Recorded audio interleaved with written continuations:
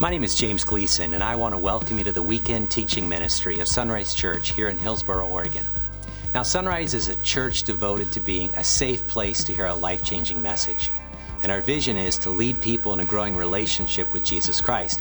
And so every weekend we share a message of hope from God's Word, the Bible. Now, if you'd like to know more about discovering and growing in a relationship with the God who loves you, please take a moment to visit our website at www.isunrise.com. Now, from there, you can learn how to connect with the God who loves you. And you can learn how to grow with others along the journey of life. You can learn to develop a heart to serve the least, the last, and the lost. And finally, you can learn how to lead others to know Jesus Christ on this journey of disciples making disciples. And so now I invite you to follow along with our weekend message as you discover the heartbeat of God.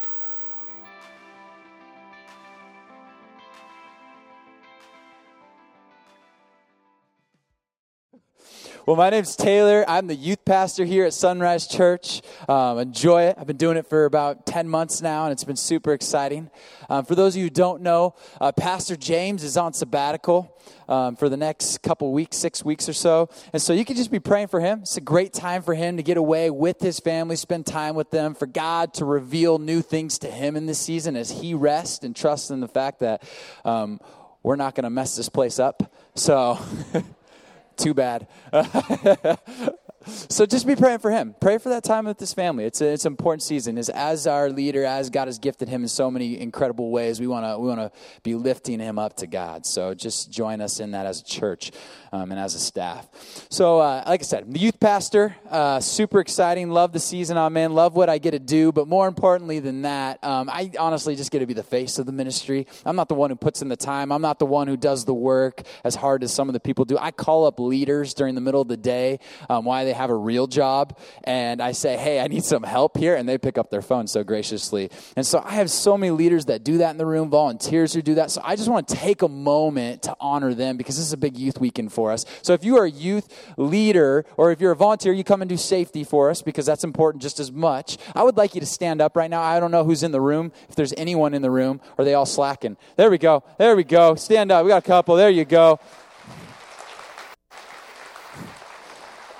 You know, I can't do it without them. They make the job what it is, and they make it. They give up their lives to invest in the youth and pour themselves into them. Understanding, we have this belief in the youth ministry that the future is not tomorrow. That the youth are not the future of tomorrow. The youth are the future of now. Like it's now. It's not tomorrow. It's not the next day. They impact the world now. We get them into this discipleship process where they connect in a relationship with God, or they start to grow and they start changing the world now. It's not later. And we can't wait on later. We can't hope for later. We work on now. And so we, as you can see, as we have a youth band up here, we get super excited about that and them pouring their gifts out, letting God be glorified, letting God use them in such a powerful way. And then we also have, as you've seen, the greeting, the ushering teams out there. They're greeting you at the doors, doing their piece because we know that everyone's got gifts. We have also an AV team at our youth services when we do that. And as you can see up here, I have a beautiful drawing. I mean, one of the things that we believe is we want God to use your gifts in the youth ministry. We want to put them on full display. And so this is one of our youth. Her name's Micah Goings, and she drew this up. I gave her a canvas, and I just said, hey, I just want you to, like, whatever God's speaking, whatever God's doing, whatever comes to mind. I don't want to tailor it to anything at all. I want you to come up with where God's moving. And this is what she drew. So she's got, if you can see this a little bit from a distance, this is the storm going on here. It's dark. It's life. It's how life goes. And then all of a sudden, this person's holding a Bible in their hand, and you can see that the sea is calm, the sky is blue, and the power of that comes from spending time in the Word and the presence of God. And so, give her a hand. Come on.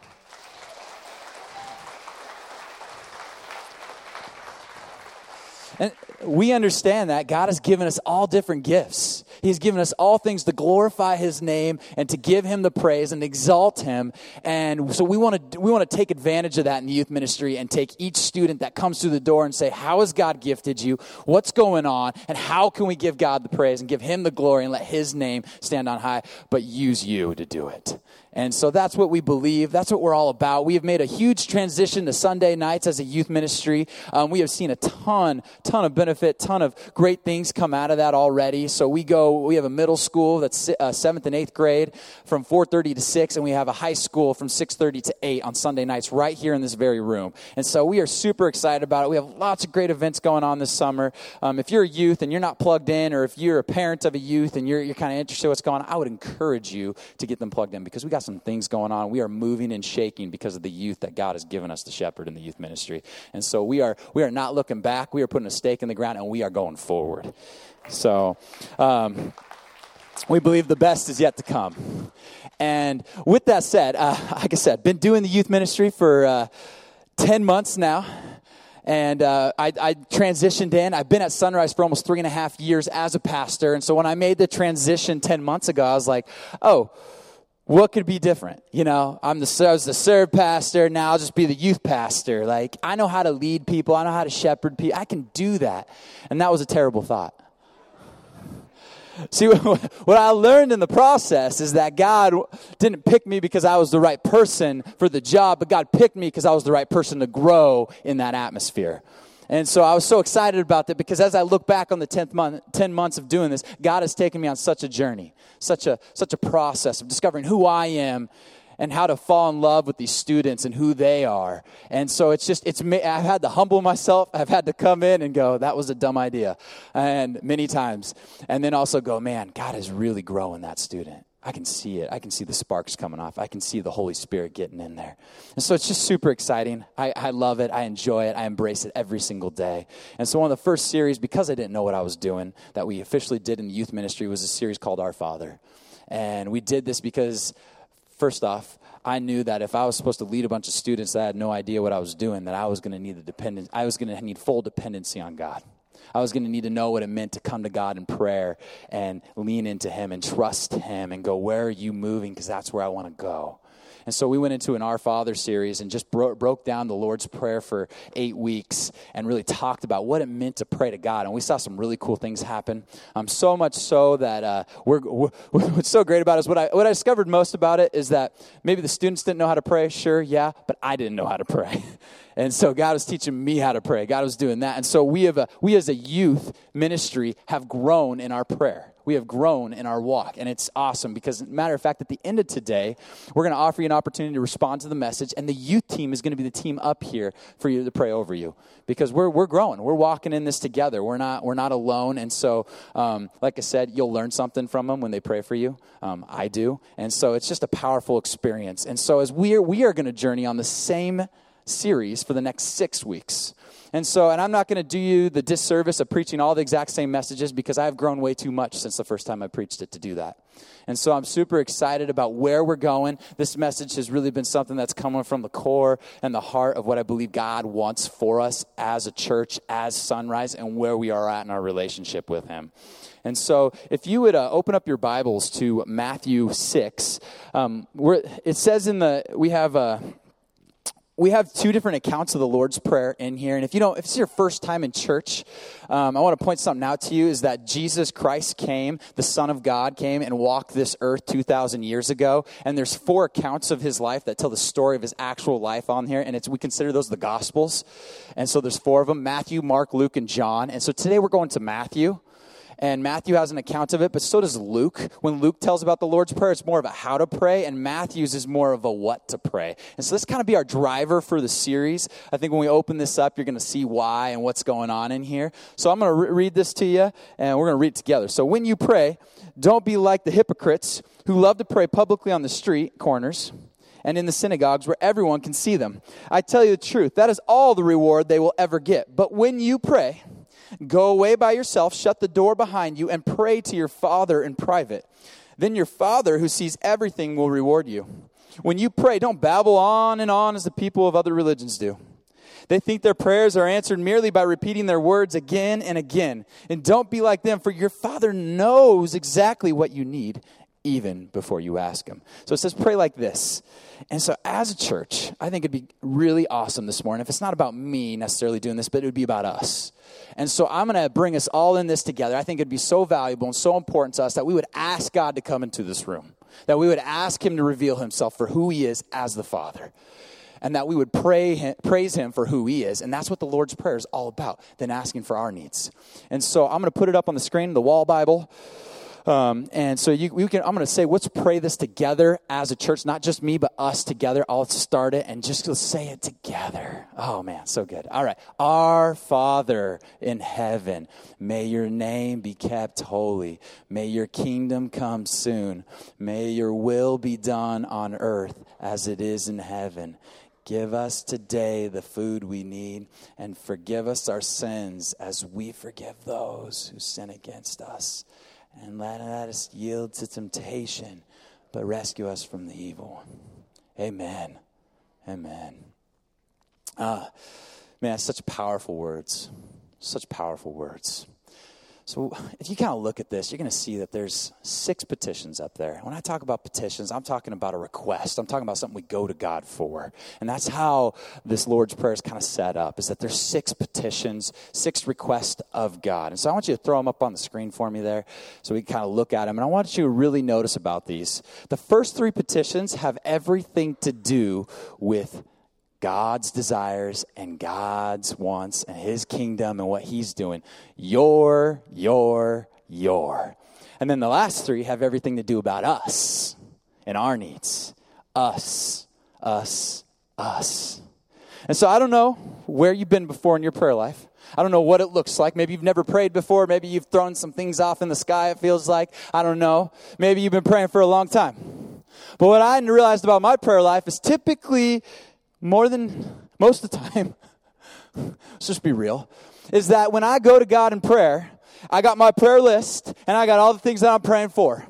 And most of those things have to do with us. And it's all about me. And it's all about what I need, and it's all about what I want, and it's nothing to do about what God needs and what God wants and where God's kingdom is. And so I get stuck on this idea that prayer is about me. And so when I go into prayer, and when I go to the Heavenly Father and the King of Kings and the Lord of Lords, and I'm sitting there and I'm talking to him, and all of a sudden I come up with my big long list and I'm going to it before him, and I've missed the most important point. It's about a relationship. I made it about me, but it's about a relationship. And so as you can kind of see that the structure is set up in a relationship. You, us. That's convicting.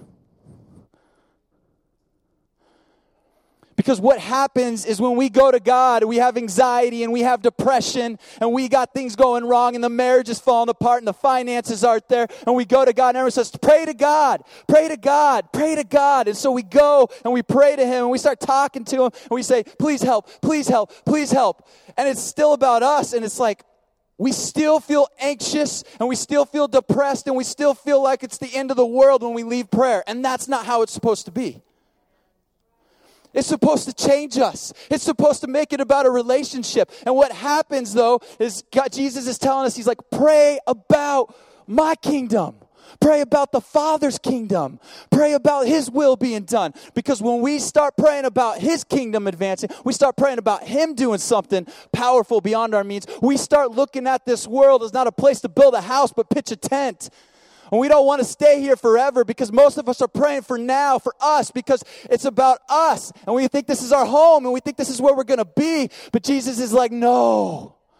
You want to pray for eternity. You want to pray for God's will. You want to pray for the kingdom to be revealed. You don't want that because this is temporary. Everything's gone in the blink of an eye here. And so when you start praying with God's kingdom and God's will in mind, and then you get to your stuff, it puts your stuff in perspective with who God is.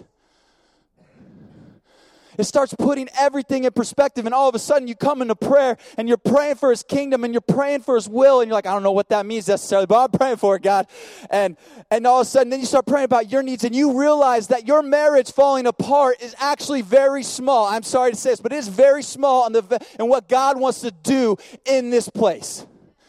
And where the cancer is not going to maybe be healed. It might heal. I don't know where God's at with it. But he is going to do what he's going to do. And it's so small because this isn't your home. And you may have relationships falling apart. And your son may have left and he's not coming back. But I'm not going to tell you that it's going to come out the way you want it to. I'm going to tell you that this is not our home. And that's hard to believe sometimes when things aren't going right. But if you want to be changed in prayer and you really want a relationship with the Father and you want to go deep with Him, then you're going to start with Him in mind when you talk to Him. And you're going to go to Him and you're going to say, I love you. I want your will to be done, not mine. Lord, I need you to deliver me from this temptation. It says He cares about our needs. He knows what we want before we even come to Him. Because it's about a relationship. And so as we kind of focus on the structure of this prayer and we see where it's going, we get to kind of this first petition today is where we're putting our attention. And it says, our Father in heaven, may your name be kept holy. And so what you need to understand about this is that when we focus on the idea of a name, we're talking about this idea that it's not like today. Today's names are kind of like, we just throw them up in the air, see if they stick on the wall. It's a good name, right? No, I'm just kidding. It's not that bad. It's more of an intentional process than that. But with me, my parents named me Taylor, and I was like so mad. Because like, how could you name me a girl's name? When I was a young kid, I was like, how could you name me a girl's name? I was so upset with them. My brother Trevor got the good name. Tanner got the better name. I'm like, I got Taylor. And then Taylor Swift came. And it all got worse. And the problem is, I think she's older than me, so I can't say I beat her to it. But it's not like that in the biblical times. It's not like that at all. See, what it was like is you would actually give a name in biblical times to communicate something that was maybe not of known if you first met them.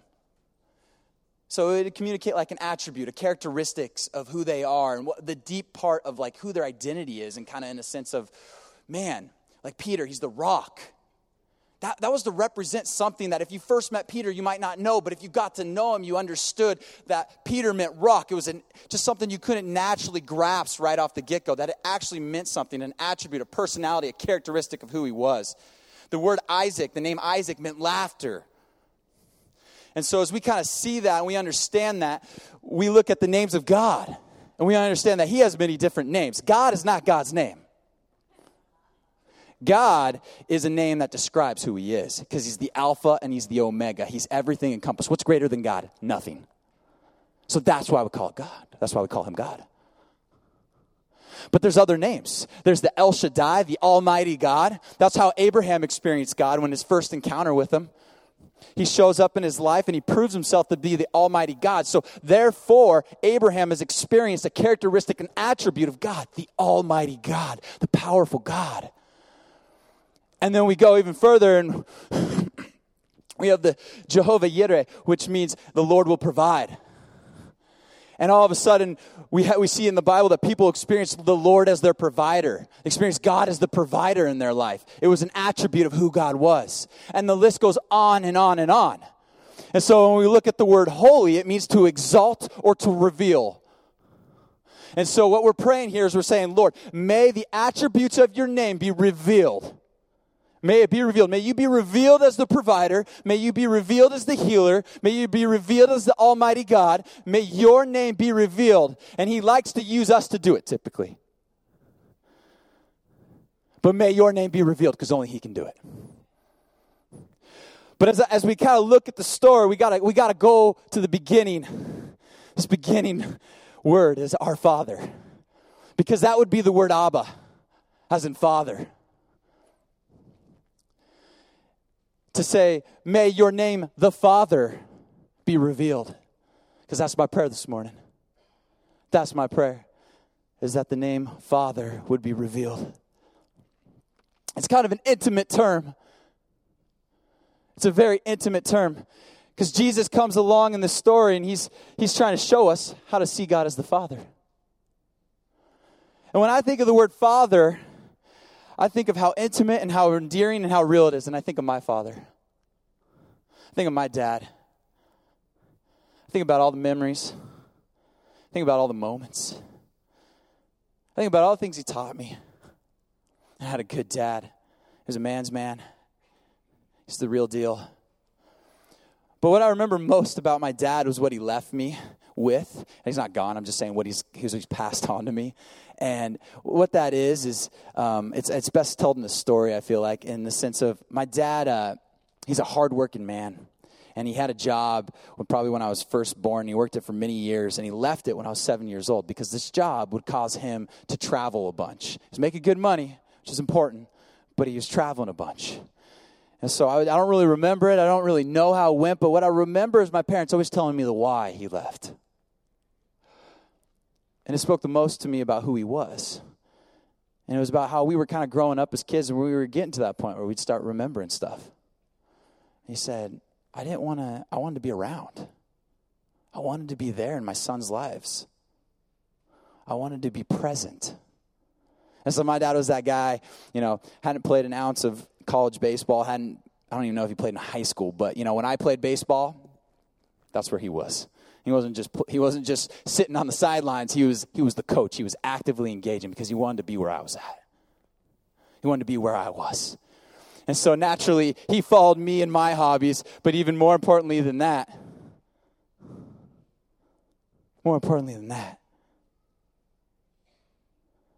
he would take me with him on his hobbies because he wanted me to be where he was at. He wanted me to be with him. He wanted me to be with him. And so as I look at the word Father and as I see the word Father, I understand this idea that it's about this presence, because that's the greatest gift that my dad gave me. But I also understand that the word Father has a lot of stuff with it for some of us in this room. That your stepfather, your biological father might not have been, or the one who kind of stepped in as the father, may have not been the best example of a father.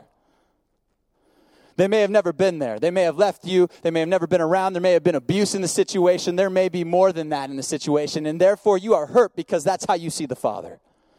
And you are well-deserved of that opinion. But the problem that happens with that is that we project these ideas onto our Heavenly Father. We project this idea onto our Heavenly Father that He's the same way. That men can't be trusted. And so we view him as this male figure, this father, and we're like, And so therefore that keeps us from coming to the Father. Because we don't understand him. And not even more than that, we could even get to the point, maybe we have this great experience with the Father, and that's fine. We can put all these great projections on him. But what I find myself more than likely doing in these situations is I find my own shortcomings, my own failures, my own things where I have fallen short of the glory of God, and I have projected my lack of obedience onto the Father as if he's judging me. And I kind of feel like I can't come in. I don't know if I could go to church. I don't know if I'm worthy to go and pray. I don't even know if I'm worthy to stand up here and preach. And so therefore, I projected so many things on him. And so it doesn't matter where you come from or where you're at in your relationship with God. But what I know typically more than that is we have projected so many false things about the Father onto the Father. But you know what Jesus comes to do is to help us replace those misinterpretations we have placed on the Father with the correct ones. And so Jesus is the Son of God. Jesus is the Son of God. He comes down here. It's this crazy mystery we believe in, that there's the Holy Spirit, the Father, and the Son. And together those three are one. And individually they are God at the same time. It's this crazy mystery. It's this crazy mystery. And so at one point in Scripture, Jesus says, he says, the Father and I are one. And what he's saying by that, and what we can look at that and see, is that God sent himself in flesh, in the form, to walk this earth 2,000 years ago, to live a life for 33 years on this planet. And as he lives that life, and as he encounters people, and as he loves people and meets them right where he's at, he's showing us what the Father's like, because him and the Father are one. So he's showing us how to take all these ideas, all these misinterpretations of the Father, and replace them with more accurate ones. He's saying, this is what the kingdom's like. This is what the Father's like. Me and the Father are one. And so we all of a sudden can start seeing, as we read the Gospels and the accounts of Jesus' life on this planet, we actually get to see what the Father's truly like, and what he believes, and how he lives. But what I love most about Jesus is the story he tells. He tells us stories about the Father, stories about the kingdom. And one of the best stories I think he tells is found in Luke 15 with the prodigal son. And if you don't know, that's about a father. And it's about a father with 2 sons. And he has this youngest son, and the youngest son comes in to the father, and he has this conversation with him. He says, Dad, I want all of my full half of the inheritance. I want it all. And so the father gives it to him, and he says, here you go. And all of a sudden, a couple days later, the son takes off, and he goes and he spends it all on wild living, it says. Thinking he's going to find something that he can pursue that's going to fill that purpose, that void in his heart. Thinking that there's something else out there that can fill that void, that can fill that itch. When the depression comes, when the anxiety comes, when the worry comes, when the bills aren't met, there's something I can run to that'll fill that. There's something out there. And so that's what he does. He goes and he runs and he does all this wild living, and all of a sudden, by the grace of God, the money runs out. And not only does the money run out, but a famine hits. And so then there's nothing. So he convinces a local farmer to come on, to hire him on to feed the pigs. And so he starts feeding the pigs. And as he's looking there, it's a famine, and he's going, man, that looks good. All this nasty slop and all this stuff. He's like, that looks good. That looks really good. I'm starving. And all of a sudden, he has an end of the rope moment. At the end of everything. He's tried his own way. He's got to this moment where nothing else works. And he goes, hang on a second. My father's farm hands, they had 3 square meals a day. They were fed just right. They're not sitting here starving. What am I doing? That's kind of what it looks like when we hit the end of the rope. We're like, what am I doing here? And so what does he do? He does what all of us do, realize when we've wrecked just about everything else in our lives, we start coming up with these fancy apologies. It's like, I'm gonna go back to my father, and I'm going to tell him, I've sinned against heaven, I've sinned against him, and I'm not worthy to be his son. So I'll come on as a farmhand. And so that's what we do. We come up with this clever apology for all the people we've hurt. We come up with this clever apology for God, and we're ready, and we're on our way, and we're coming. It says he's at a distance. He's far off away. And the father sees him. And what I love about this is this tells you about the father's heart. It's that he's looking for him. Because if he's off at a long distance, he's got to look for him. He's got to see him on the horizon. He's got to be scanning that to see him out there. And so he's looking for that son. He's hoping this day comes. And so what does he do? He doesn't wait. The father pursues. The father runs to him, finds him, embraces him, hugs him, loves him, kisses him. And it's in that moment that the son's trying to rattle off this apology that he thought about. He's like trying to say all these words and get these things out. And it kind of reminds me how we come to the Father in our prayers. Because we come to God with all these petitions and all these things that we want. And we keep doing it and driving it in and doing it. And all of a sudden we're not changed because it's not about a relationship.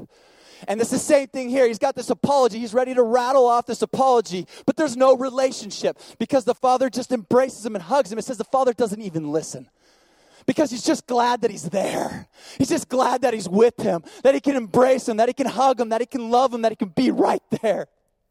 That's all he cares about. That's all he wants. It's our Heavenly Father. The Heavenly Father did not make us because he needed us. He's God. He doesn't need us.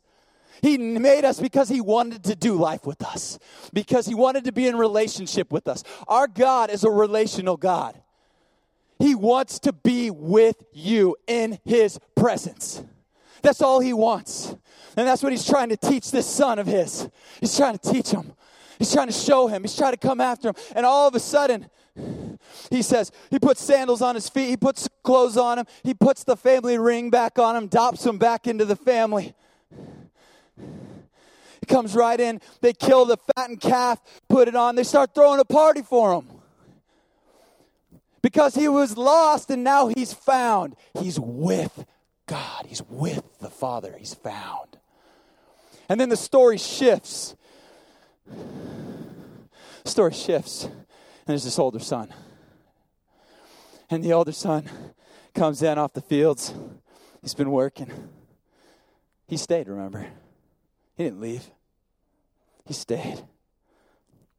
So he's coming out the fields, and he has no idea He has no idea what's going on. Oblivious to the party, oblivious to the sounds, all of it. So then all of a sudden, he pulls a servant off the side. He's like, hey, what's going on up there? He said, haven't you heard? Your younger brother returned. He's back. We're celebrating. We killed the fattened calf for him. And all of a sudden, he's upset, just like the rest of us would be. He's upset because not only did that brother leave the father, but he left him. And that stung. And that fattened calf that he watched get fattened up, he watched that thing get fattened up, he watched that thing sit out in the pastures, he watched, all of a sudden is being roasted for the brother. That stings. And so then all of a sudden, just like any of us would do when we find that out, he's like, okay, I'm just going to go sulk. Like, poor me. And so what's the father do? What the father always does. He pursues. Because it says the father went to him and engaged the conversation. He says, son. And the son comes up with these words, and the son goes, I have served you. I stayed and I served you the entire time. I served you. And you never once threw a feast for me. And you know what the father's response is? He says, son, you don't understand. You're with me all the time. You're with me all the time. See, when the son uses the word serve here, when he's saying, I've served you, it's actually the root of that word meant that he was a servant, that he was serving him, that he was a slave to the father.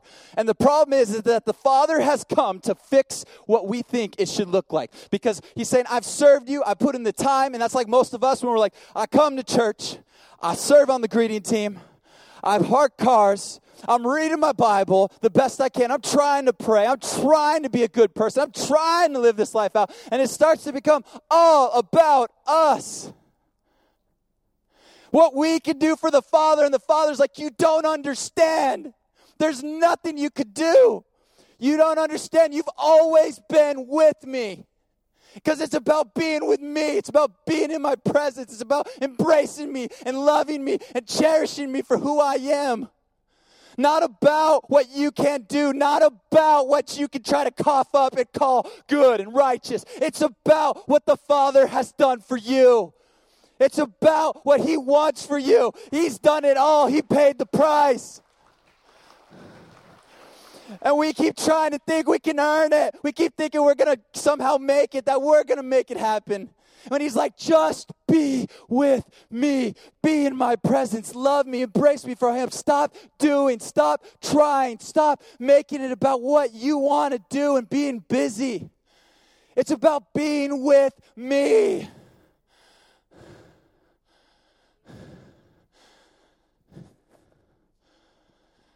But that's not who we are. Because we're either running the other way when given the chance to sin, or we're trying to earn it. And God keeps trying to break this misconception. The Father's trying to say, He's like, you don't understand. I'm not like any father you've ever had. I'm not like any father figure. I'm not like any human on this planet. I am your Father, and the Father loves regardless. Because you know what? There was a time. There was a time when we couldn't go to God. There was a time when we didn't have direct access into His presence. There was a time. And Adam and Eve at the very beginning of the story, they eat the fruit. And all of a sudden, sin enters into the picture. And all of a sudden, it creates this divide between us and the Father. It creates this thing that we can't directly go to Him. We can't directly seek Him because our sinful nature sits in the way. Our imperfectness is in the way. And so we go through the Old Testament, and there's stories about sacrifice and slaughtering and all these things to provide the sacrifice for our sins to make us so we can go to God and be in His presence. But it never worked. It would never work. Because we're sin and we're going to do it again, which means we're just going to sit there and slaughter and put sacrifices up. And then it's going to stop becoming a relationship to get to God. It's going to become a ritual. And so He says, I got a solution. I love you so much. I love you so stinking much, I won't even hold my own son back. So I'm sending Him. Because that's what the Father does. I'm sending my Son. And my son is going to go, and he's going to show you what I'm like. But most importantly, he's going to go to the cross, and he's going to die for the sins of the world. He's going to die for your past sins that you can't get rid of. He's going to die for your current ones. He's going to die for the ones you don't even know you're going to make. That's what he's going to do. And when he dies on that cross, that blood is going to become real, and he's going to go to the depths of hell, and then 3 days later, he will rise up. And it's because of them rising that we understand that eternity is with us, that there's nothing that separates us, that even when these bodies pass, that our presence with God does not end there. Our presence starts when we surrender to the blood, when we believe it's real, when we surrender to Jesus' death and confess that with our mouths and believe it in our heart. That's the moment that our eternity starts. And then it goes beyond when our body fails us because we are going to eternity. We ain't building houses, we're pitching tents.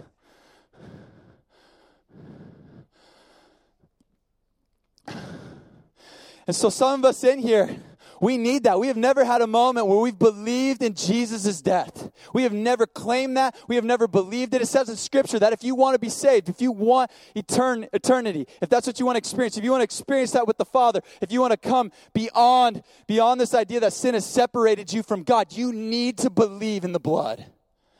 You have to surrender your life to Jesus Christ if you want that presence. Because otherwise your sin is always going to hold you back. And it's going to sit there and it's going to be this divide in between you and God when he's saying, I want you. I want you. And he's running from a long ways off at you. And so it says in Scripture in Romans 10:9, it says you need to confess with your mouth and believe in your heart to be saved. That's all you have to do. You don't have to earn anything. You don't got to do nothing. If you're coming back, you've been a long ways off, you're coming back, all you have to do is, and it takes faith to believe in the fact that there is a guy, his name was Jesus Christ. He was God, he was fully God, but he was fully human. It takes faith to believe that he walked this planet 2,000 years ago. And then he went to the cross for you. It's like, what? It's like that takes faith. And so to say those words is going to take a lot of power. But if God is calling you to it, then you got to go through with it. So I want to give you the opportunity. I'm going to invite the youth worship team back up on the stage. Come on up. I want two responses today.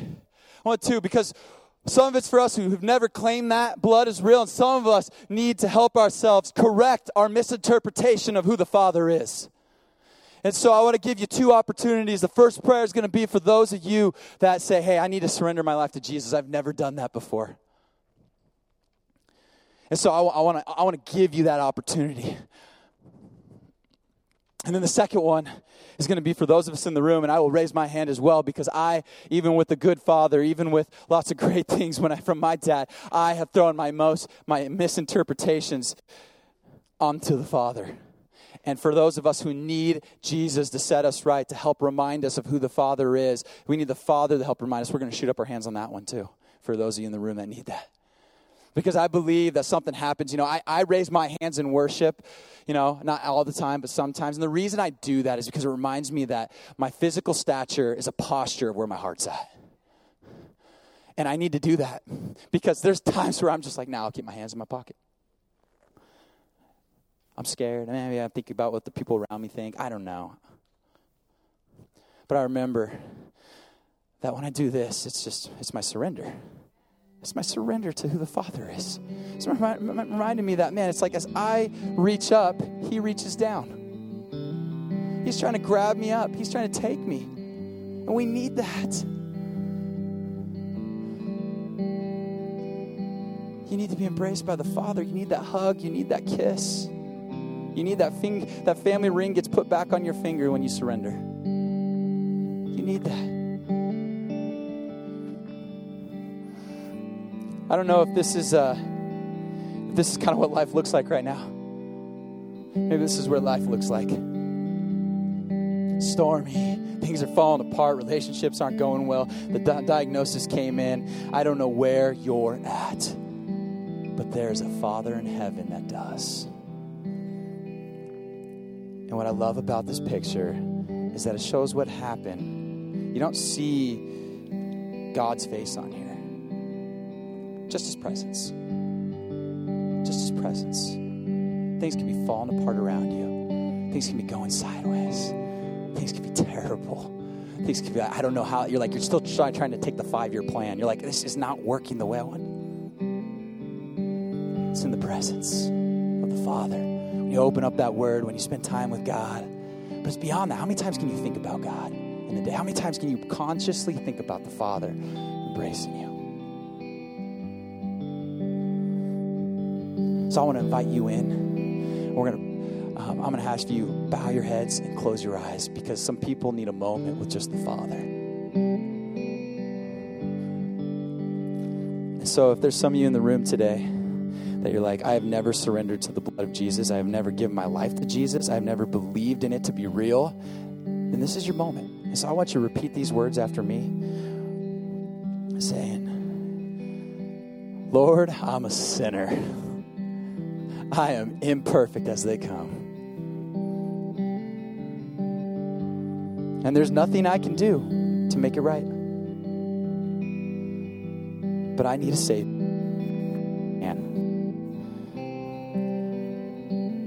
So Lord, I believe in your death. I believe you went to the cross for my sins, past, present, and future.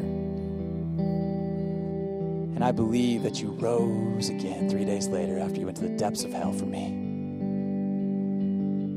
Lord, I need you and I believe in you with everything I have. Amen. It's the first prayer. If you said that prayer, eyes closed, heads bowed, please, a moment with the Father. I'm going to ask you to lift your hands up. Just trust that. Just trust that. That's where you're at. Thank you. Thank you. You can put your hands down. Thank you for just showing your posture, what's going on inside of you. And then I want to offer another prayer for some of us in here today. And this one, I will raise my hand. But if you need Jesus to come in and help rework your idea of who the Father is, if you know you need more presence of the Father, I want you to raise your hands right now. If you need more of that, church all the way around, this is all of us here. Don't be afraid of what those around you think. This is eyes closed, heads bowed. This is us reaching up and saying, Father, I need you. I need a Father. I need a Father. Man, this is beautiful, church. You can put your hands down. Thank you. So, Lord, we come before you, and we thank you for who you are. We thank you for being our Father. We thank you for being our Savior and sending your Son. Thank you for loving us. Thank you for embracing us, Lord. May we exalt your name. Maybe we show people how you're the provider. Maybe we show people how you're the healer. Maybe you help use us to reveal that you are the God Almighty, Lord. I don't know where it's at, but all I know is that it starts with us looking at you as the Father. And we need more of that, God. Let us be in your presence. Let us be with you. In Jesus' name, amen.